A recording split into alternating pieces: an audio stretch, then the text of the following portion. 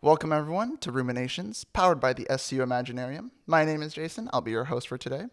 And today's guest is very interesting for me. I've talked with her numerous times over email, mostly about getting academic advising, and then realizing that I went to the wrong person and should have gone to peer advising instead. I'm very fortunate to take her class this quarter, one of the more interesting classes of my quarter, even though I do have a little bit of trouble actually attending it. But please welcome Dr. Patti Simone. How are you doing? Good, Jason. Thanks for having me. Actually, I have to admit that I'm impressed that you've invited me because I've called you Justin for pretty much the entire quarter. No. It's my pleasure to have you on. To be completely honest, like most of my professors call me Justin at least once or twice, and it happens. But I'm really glad that you're on. Actually, maybe if you came to class more often, I would have been able to. Yeah, touche. I actually wanted to ask you about that. I do struggle a lot with attending class. I'm sure a lot of people do as well due to whatever circumstance that they might be going through.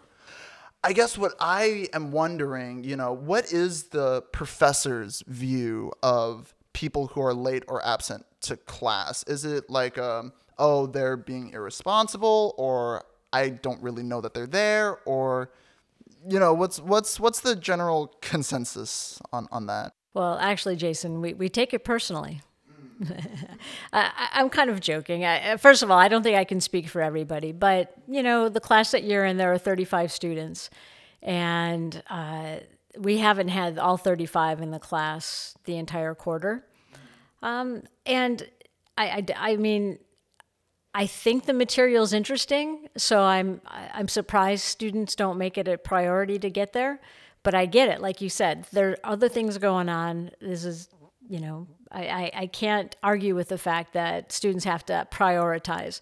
So as you know from class, I don't penalize not coming to class at all.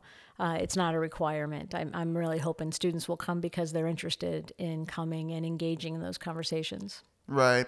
Yeah, I definitely have to agree that, especially the class that I'm taking from you right now, which is Psych 167 for SCU students. It's psychopharmacology. I would say definitely one of the more interesting classes in the psych department. But especially during, COVID, I think was sort of, at least I noticed, there was a big shift in being a little more lenient to those sorts of policies and being a little more lenient to accommodating for whatever is really going on. Just to follow up on that too, this is something that I talk a lot with friends or peers, and I've had a few conversations with professors about this, about whether it's better to show up very, very late or just to not show up at all. Because on one hand, obviously, you want to get your money's worth. You want to use your tuition money and actually go to class, even if you're going for a very small amount. And then there's kind of that other argument where it's like, you don't want to disrupt class, or you don't want to, show up late and be that person who shows up late every time. How do you feel about that? Yeah. So actually, I'm fine with coming late. One, like right now this quarter, I'm deliberately keeping that door open so that students feel free to come in late, because opening up the door sometimes can be disruptive to the others in the class. Mm-hmm. So that's why I prop that door open. That, right. And it's not bad to have some circulation in the classroom as well. But largely it's because someone told me that they needed to come late each class by a couple minutes, and I made that promise. So I think it's super easy to walk in and out of that class without being disruptive to the others. It's a really odd thing as a professor, and I don't know that everyone is the same way, but it registers for me, but I'm almost in a mode where I don't find it disruptive. Like it registers, but it doesn't stop me from, if I'm mid-sentence, right, it doesn't mess me up or anything. I think it's more distracting for students in the class than it is for me. Right, yeah. Right. So is it worth coming for the last 5 minutes of class? Probably not. You missed all of everything we were going to do right until that point. But it's probably better to come, and then you can talk to me afterwards and say, I am so sorry, I wasn't there. I recommend that you don't ask did I miss anything important? It is amazing to me how many students ask that question. You've just missed, 65 minutes of a conversation. Yeah, it was important. Yeah. I'm not gonna lie. I'm guilty of asking that for sure. Like, yeah, I just missed an hour of class. That's a third of the week that we meet, and I'm just not there. Of course, there's going to be something. There's no way there's not. Right. But yeah, no. Thank you for that insight. Just to get into the meat and potatoes of things. I recently had Dr. Whitfield on, and we talked about what psychology is, right? And what we sort of came to was that psychology is obviously a very, very broad field that covers a bunch of things. Everyone sort of has their own idea of what it is, but it sort of revolves around the behavior of humans and how we sort of interact with things around us. I just want to get your take on this as well. What do you feel like is psychology? What is psychology to you? Yeah, the definition would be the scientific study of behavior. I wouldn't limit it just to humans, actually. We're not always interested in understanding how this relates to humans, but some in psychology do. So it is a very broad field. I think it spans really from the disciplines of sociology to biology. So it's kind of a bridge between those two. So kind of when you mention it doesn't always apply to humans, right? Sometimes we can research like animal behavior, for instance. I guess, as a little follow-up to that, is that part of psychology really beneficial to the field? Since wouldn't you think that a lot of psychology would be about studying things that are applicable to us? So a branch of psychology, more the biological side, is interested in understanding how the brain works, how it's connected. The circuits are connected. And a lot of times we'll use animal research for that. And it's not so that we understand how the human brain is connected, because it might not be the same, right? I mean, some scientific research looks at sea slugs to see how the neurons are connected. Now, we all have, if we have neurons in common, then we can make some extrapolations, but it's not saying I want to study the sea slug to understand humans. There are multiple steps in the way. So, I mean, maybe ultimately it's not up to this person who's studying sea slugs or mice or rats. They're not necessarily trying to make breakthroughs that immediately get to understanding humans, but someone else might take that research and move it closer to understanding humans. But no, I mean, basic research doesn't necessarily have to have an application, and certainly doesn't have to be applied to humans.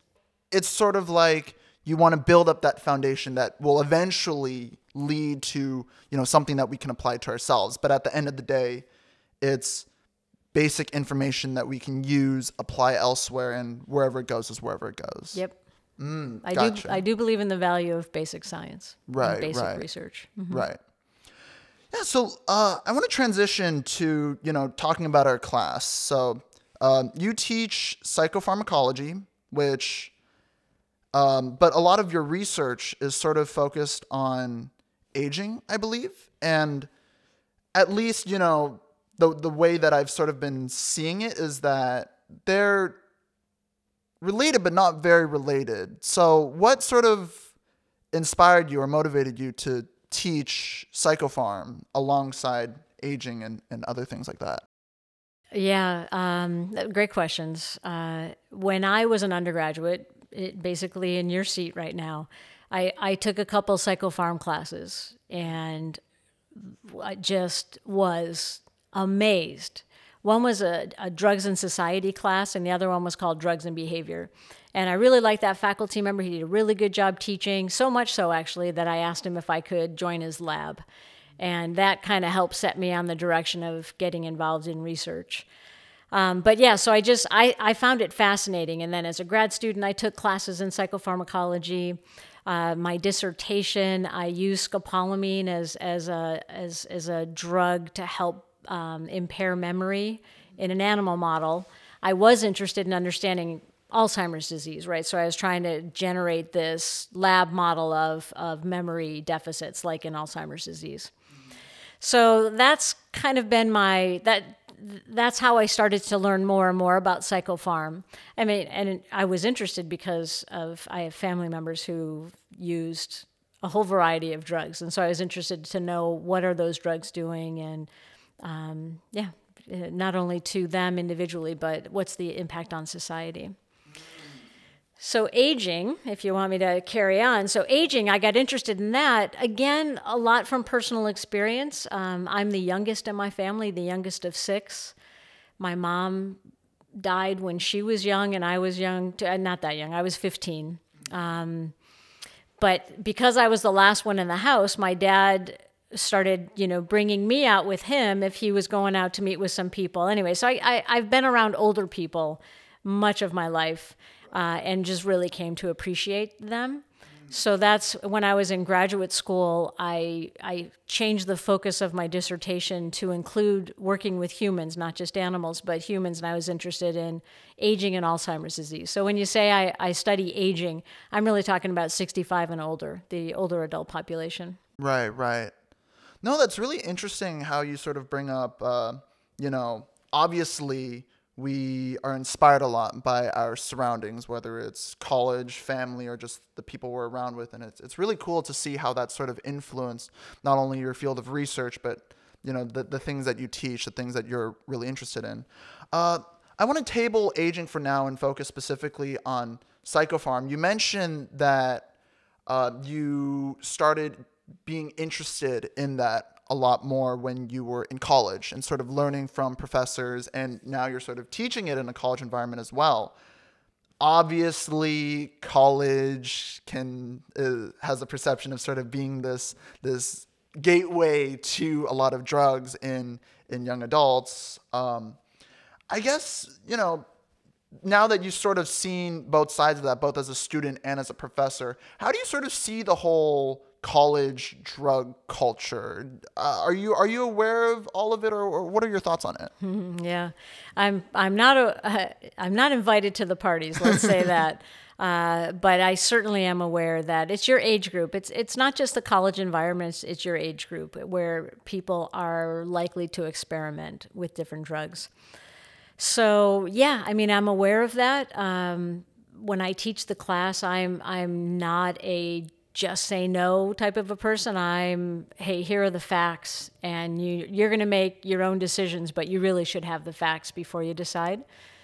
My only regret is I think it's a phenomenal class, and I know a lot of students take it because of the content, and other students take it because it satisfies a requirement or two.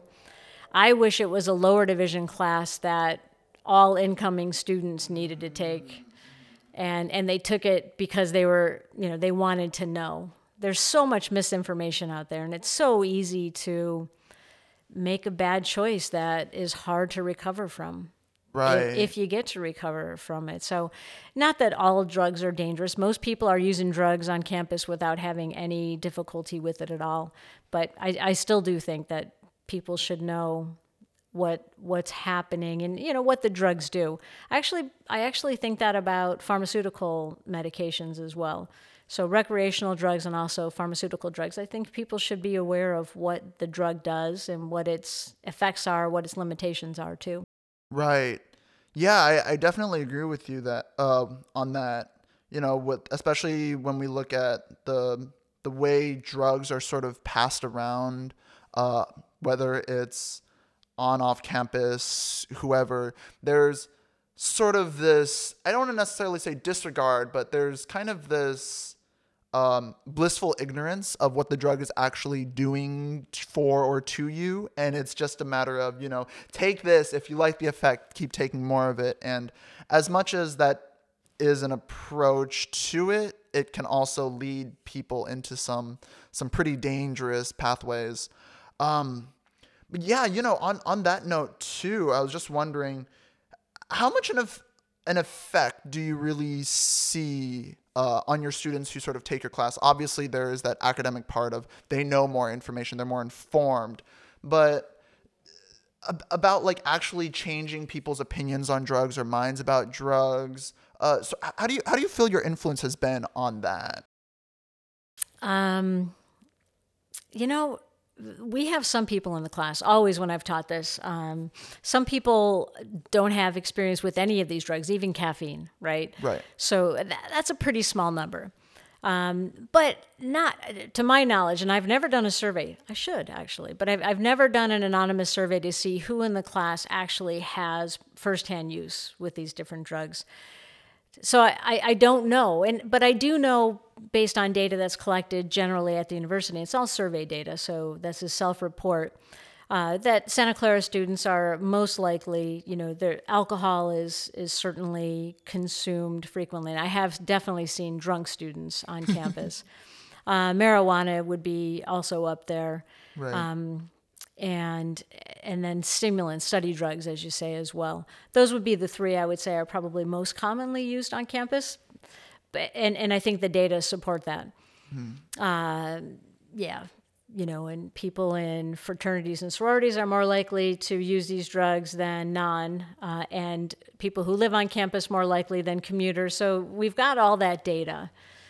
But now, have I changed anyone's minds about drugs? First of all, I don't think anyone's come into my class thinking, I think I'm going to try amphetamine. Right.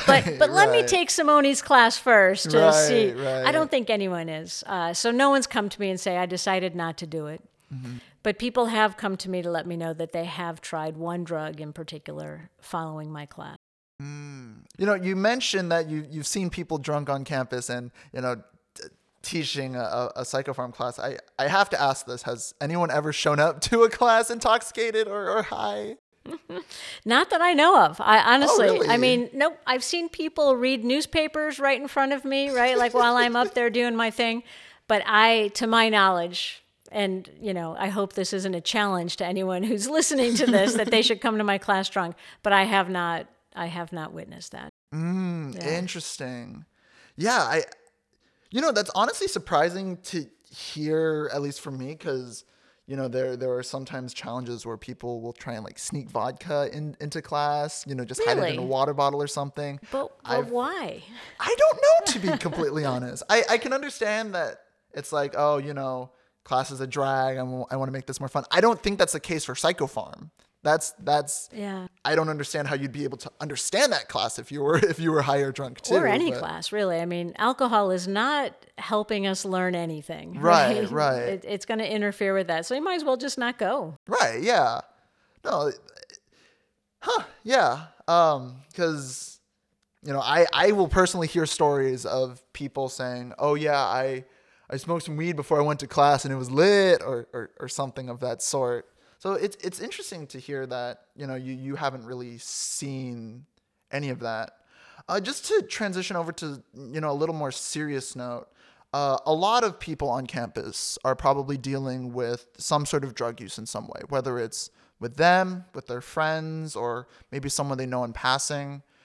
And sometimes, you might have a friend who is, really going through it. And you don't really know how to help them in terms of whether it's drug use, alcohol use, or whatever. Are there any like advice or tips that you could give on if someone wanted to sort of help a fellow peer out, how they would go about it? Yeah, great question. And I think you're right that a lot of us are, have this in our lives somehow. And particularly, again, your age group are more likely to be using and experimenting and maybe running into some trouble with these drugs, in that they're not going to class, they're not being responsible. And yeah, I'm sure you'd like to help. But the truth is they really have to, the person who's struggling with overuse of a substance is the one who has to make the decision that they need the help. CAPS is well staffed right now. I think that we have a lot of psychological services on campus that may be helpful to someone because, as we've talked about in class, there's a lot of comorbidity with drug use and mental health disorders. So it could be that, it's a cry for help, and maybe they just need help with, with their mental health to deal with depression, anxiety, whatever it might be. And that could help with the drug use. So I guess my, if you could get them over to CAPS, if you could get some psychological services, that might be helpful. I'm sure they deal with addiction as well. But the bottom line is, if someone doesn't want help, if they don't recognize that they're in trouble, then they're not going to be open to that experience. Right, right. So it's sort of like, given that drug use is generally pretty common alongside some sort of mental health struggle, it's hard to really, open up someone for help if they themselves are not willing to sort of go for it. It's up to them to make the first choice, and then you can only be there so much for them as they would let you in. Yeah, absolutely. But really, I think that part of the main point is it's not always you see those two together, drug use and mental health concerns, but oftentimes they are intertwined. And even addiction is considered a mental health disorder in itself. So, maybe going to CAPS would be the first step in trying to be able to help someone, but they have to be willing to go. You can't drag them there. Right, right. Yeah, you make a really good point there. I like to pivot over to, just sort of being a professor in general, especially a professor of psychology. You learn a lot about how people sort of interact, right? Obviously, you learn that through being a professor, but you're also researching it in regards to, being in the psych department. So I guess what I'm sort of wondering is, depending on what you learn in your research, is there any way that you modify the way that you teach to sort of fit that? Or is the way you teach as a professor and what you do in terms of research just completely separate? For some, it is separate, but it turns out that some of the research I do, I'm interested in aging, as you mentioned, but I'm interested in cognitive aging and really improving memory of people of all ages. So not just older people, but young people as well. And it's also easier to study undergraduates than it is older people, because I have to get them. I have the psych pool, right, that I can tap into.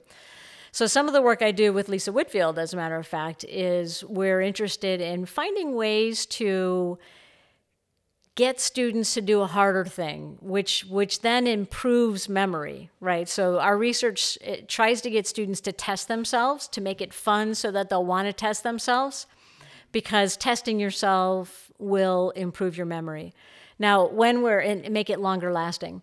When we're studying this to try and publish it, we'll do a study in the lab, right? We'll have students learn word pairs like Swahili translations. Right. But certainly I can use this in class too, right? It's just good teaching pedagogy. And you don't have to be a psych professor to know this. You don't have to do this research. Evidence shows that testing yourself and repeating information is helpful. So a lot of times in class, I'll bring up information from previous times that we were together, and I'll ask, well, so wait, what do you remember about this? And I have you actively retrieve it. Right. And it's that active retrieval, even if you're wrong, honestly, but it's that active retrieval of trying to remember what we learned a week or two ago that will make it so you have access to that information well beyond this class, actually. So I'm constantly trying to do that. And the way that the material lends itself to this too. It's cumulative. So what we learned week 1, we're still talking about in week 9.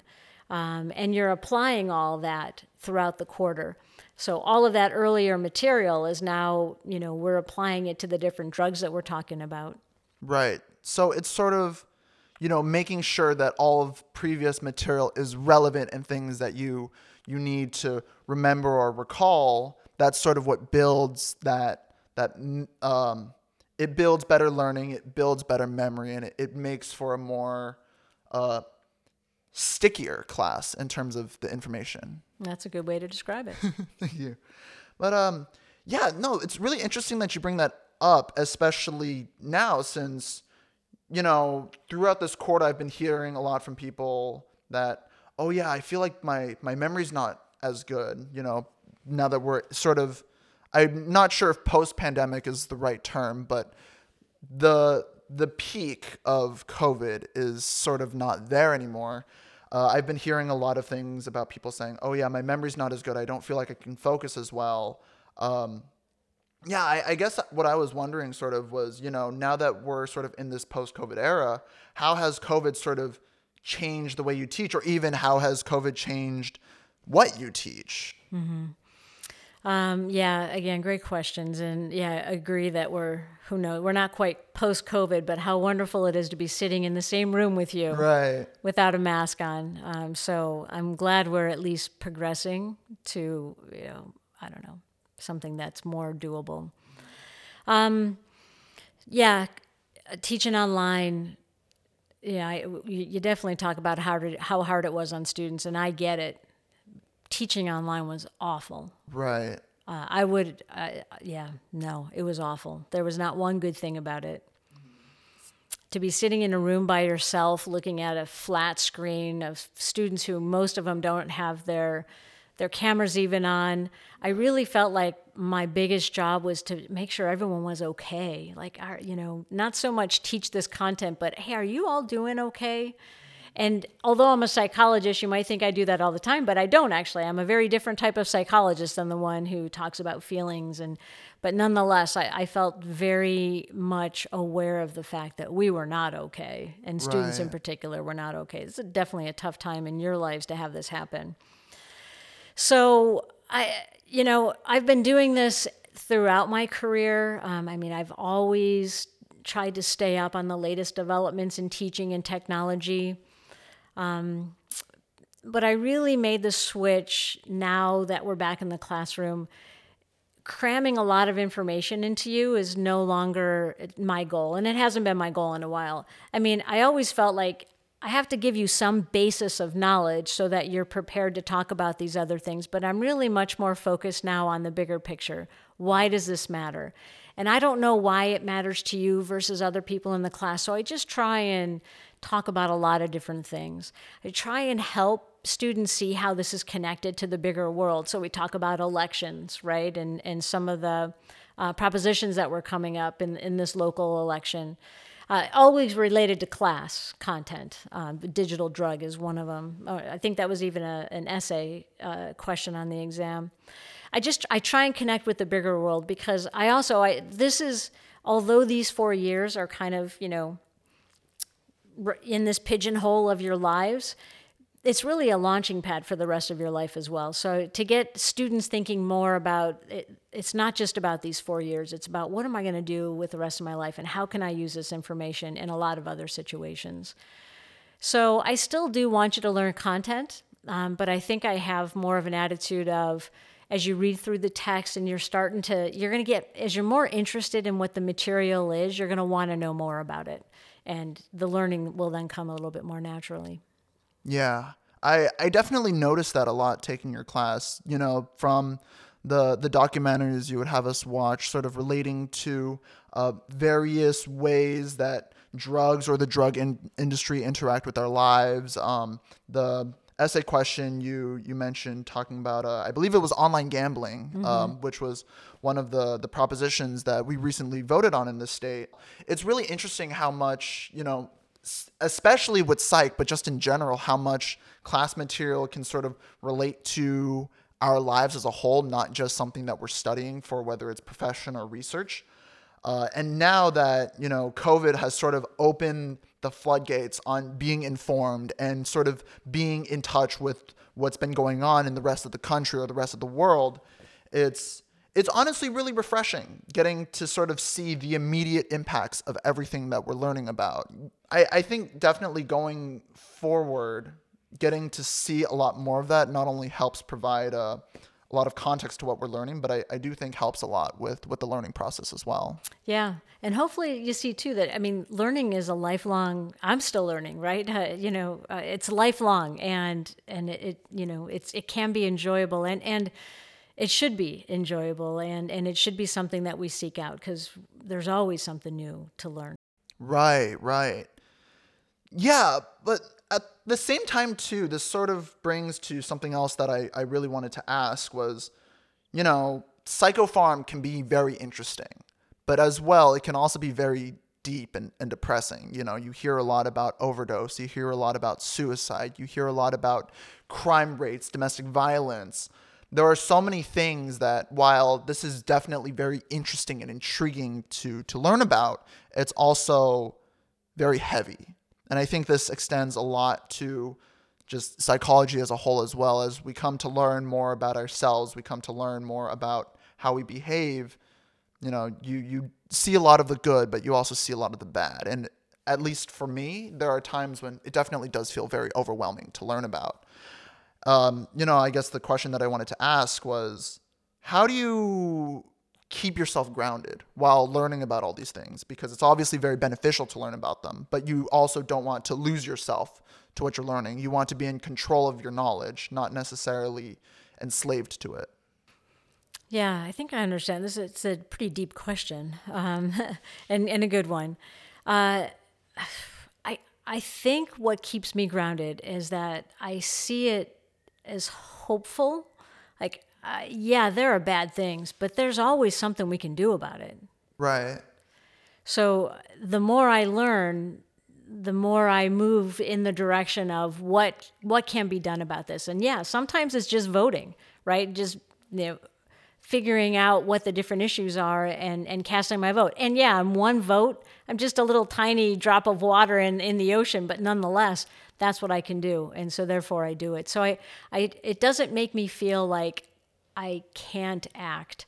The more I learn, the more I feel that I am in control of what I know, and there are things I can do about it. Gotcha. So it's sort of less about, there's so much going on, everything's doomed, but more about, I'm more informed now. I can take more concrete action. I know, personally speaking, especially over COVID, I did a lot of doom scrolling, and I still do, to an extent, do a lot of doom scrolling, just looking through the news, seeing a bunch of just bad things happening, and sort of, really, really psyching myself out. But I guess, knowledge is power, and the more that you know, the more that you can do, the more that you can act on. Our psychopharm class, we not only learn a lot about the drug itself and how it can harm you, but we also learn about treatments for it. And even if there are treatments that don't necessarily work right now, we at least have that approach. Yeah, no, that's definitely for one, it's a much healthier way of looking at it. But yeah, no, that's a really interesting way of looking at it. Yeah, so I just wanted to finish up with one last question. We sort of talked a lot about how COVID's been sort of messing a lot with the way that we learn. But I guess, just to end on a slightly more hopeful message, given the way that things have been, whether it's COVID, whether it's the increase in drug abuse, how might we move forward from this? Are there ways that we can recover more than just, obviously there's staying hopeful, but what might be the directions that we can take to move forward from this? Yeah, thinking from an individual perspective, like, and this also gets back to what I do different now in my classes. I don't give my students busy work. I never have, but I do try and give you a lot of work to do outside of class. You may have noticed. Mm-hmm. I also respond to students, after the first week. I get your feedback about, is this too much? And you tell me, yes, it is. And I know you're going to tell me that. And so I cut back on those, or I make some of them extra credit, right? So you don't feel like you have to do it all. Late policy is incredibly generous. There's a penalty, but it's minuscule. Right. But I want you to engage in this material outside of class time because I think that's healthy rather than doom scrolling. I had not heard of that before. Thank you. And I've engaged in that myself, but to give yourself something else to do and then to feel like you're gaining this knowledge rather than you're being weighed down by what's going on in the world. I don't know. That can be empowering if we feel like we're taking control. So, it works for me. I hope it works for students in my classes too. But yeah, I'm just trying to make it so that you're working on it. And I tell you in class, you should be thinking about this content every other day at the very least. And actually, my hope is you talk with others about this too. Right. Yeah, no, you make a really good point. And to be completely honest, work has sort of always felt like a chore for me, but sort of now that there's so much more to think about, I guess, and especially the way that work is a lot but lenient, so it's challenging but not overwhelming. There's definitely a way that we can sort of, channel that to be more productive, not get caught up in everything so much, and use that energy to sort of push ourselves forward, move forward, not just distract ourselves, but also engage ourselves. And yeah, you make a really good point there. But yeah, thank you very much for that. I like that comparison there. That don't just distract ourselves, because sometimes we need to do that, but to really engage, and to find something to focus on and that you become passionate about. Right. Yeah, for sure. Especially when there's so much out there. But yeah, thank you very much for coming. It was really great having this conversation with you. I know I haven't shown my face very often, but yeah, no, it's so nice to be able to talk to you like this. Before we end off, is there anything that you'd like to promote? Anything that you'd like to bring people's attention to? Oh, Gosh, that's a really good question. Well, I would encourage, anyone who thinks that they might have trouble with their decisions they're making about drugs or alcohol, to seek help, to talk to someone, right? To not hide it, but to maybe talk about it in the open and get help. There's a lot of help out there. And for students struggling with mental health concerns as well, a lot of resources on campus. Find a friend, find someone to talk to. I think that's great. And as you had mentioned, find something you're passionate about and work towards that. Work towards mastering that and feeling better about the knowledge that you're gaining on something that you find interesting, and who knows what that is. Right. Yeah, no, very, very well said. And I want to thank you for inviting me. This is it's nice to have a conversation with you. Right. No. The pleasure's all mine. Yeah, it's so nice going from, oh, hi, Dr. Simone, I'd like to schedule an appointment for advising. Oh, sorry, Jason, you're supposed to talk to Pure Advising instead, going to actually being able to have a conversation with you. So yeah, thank you so much for coming. Well, let me clarify. You can come talk to me about advising issues anytime, Jason, anytime. Oh, of course. And our peer advisors are awesome too. But yes, stop by anytime. You know where I live. Right, of course. Yeah, with that in mind, thank you, Dr. Simone. Thank you very much to Dr. Zhang and the SU Imaginarium. And thank you to everyone who's watching, listening, and hope to see you soon. This episode of Ruminations was made possible by Dr. David Zhang and the Santa Clara University Imaginarium. You can check us out on campus at HEFE 237 or visit our website at www.scu.edu/Imaginarium.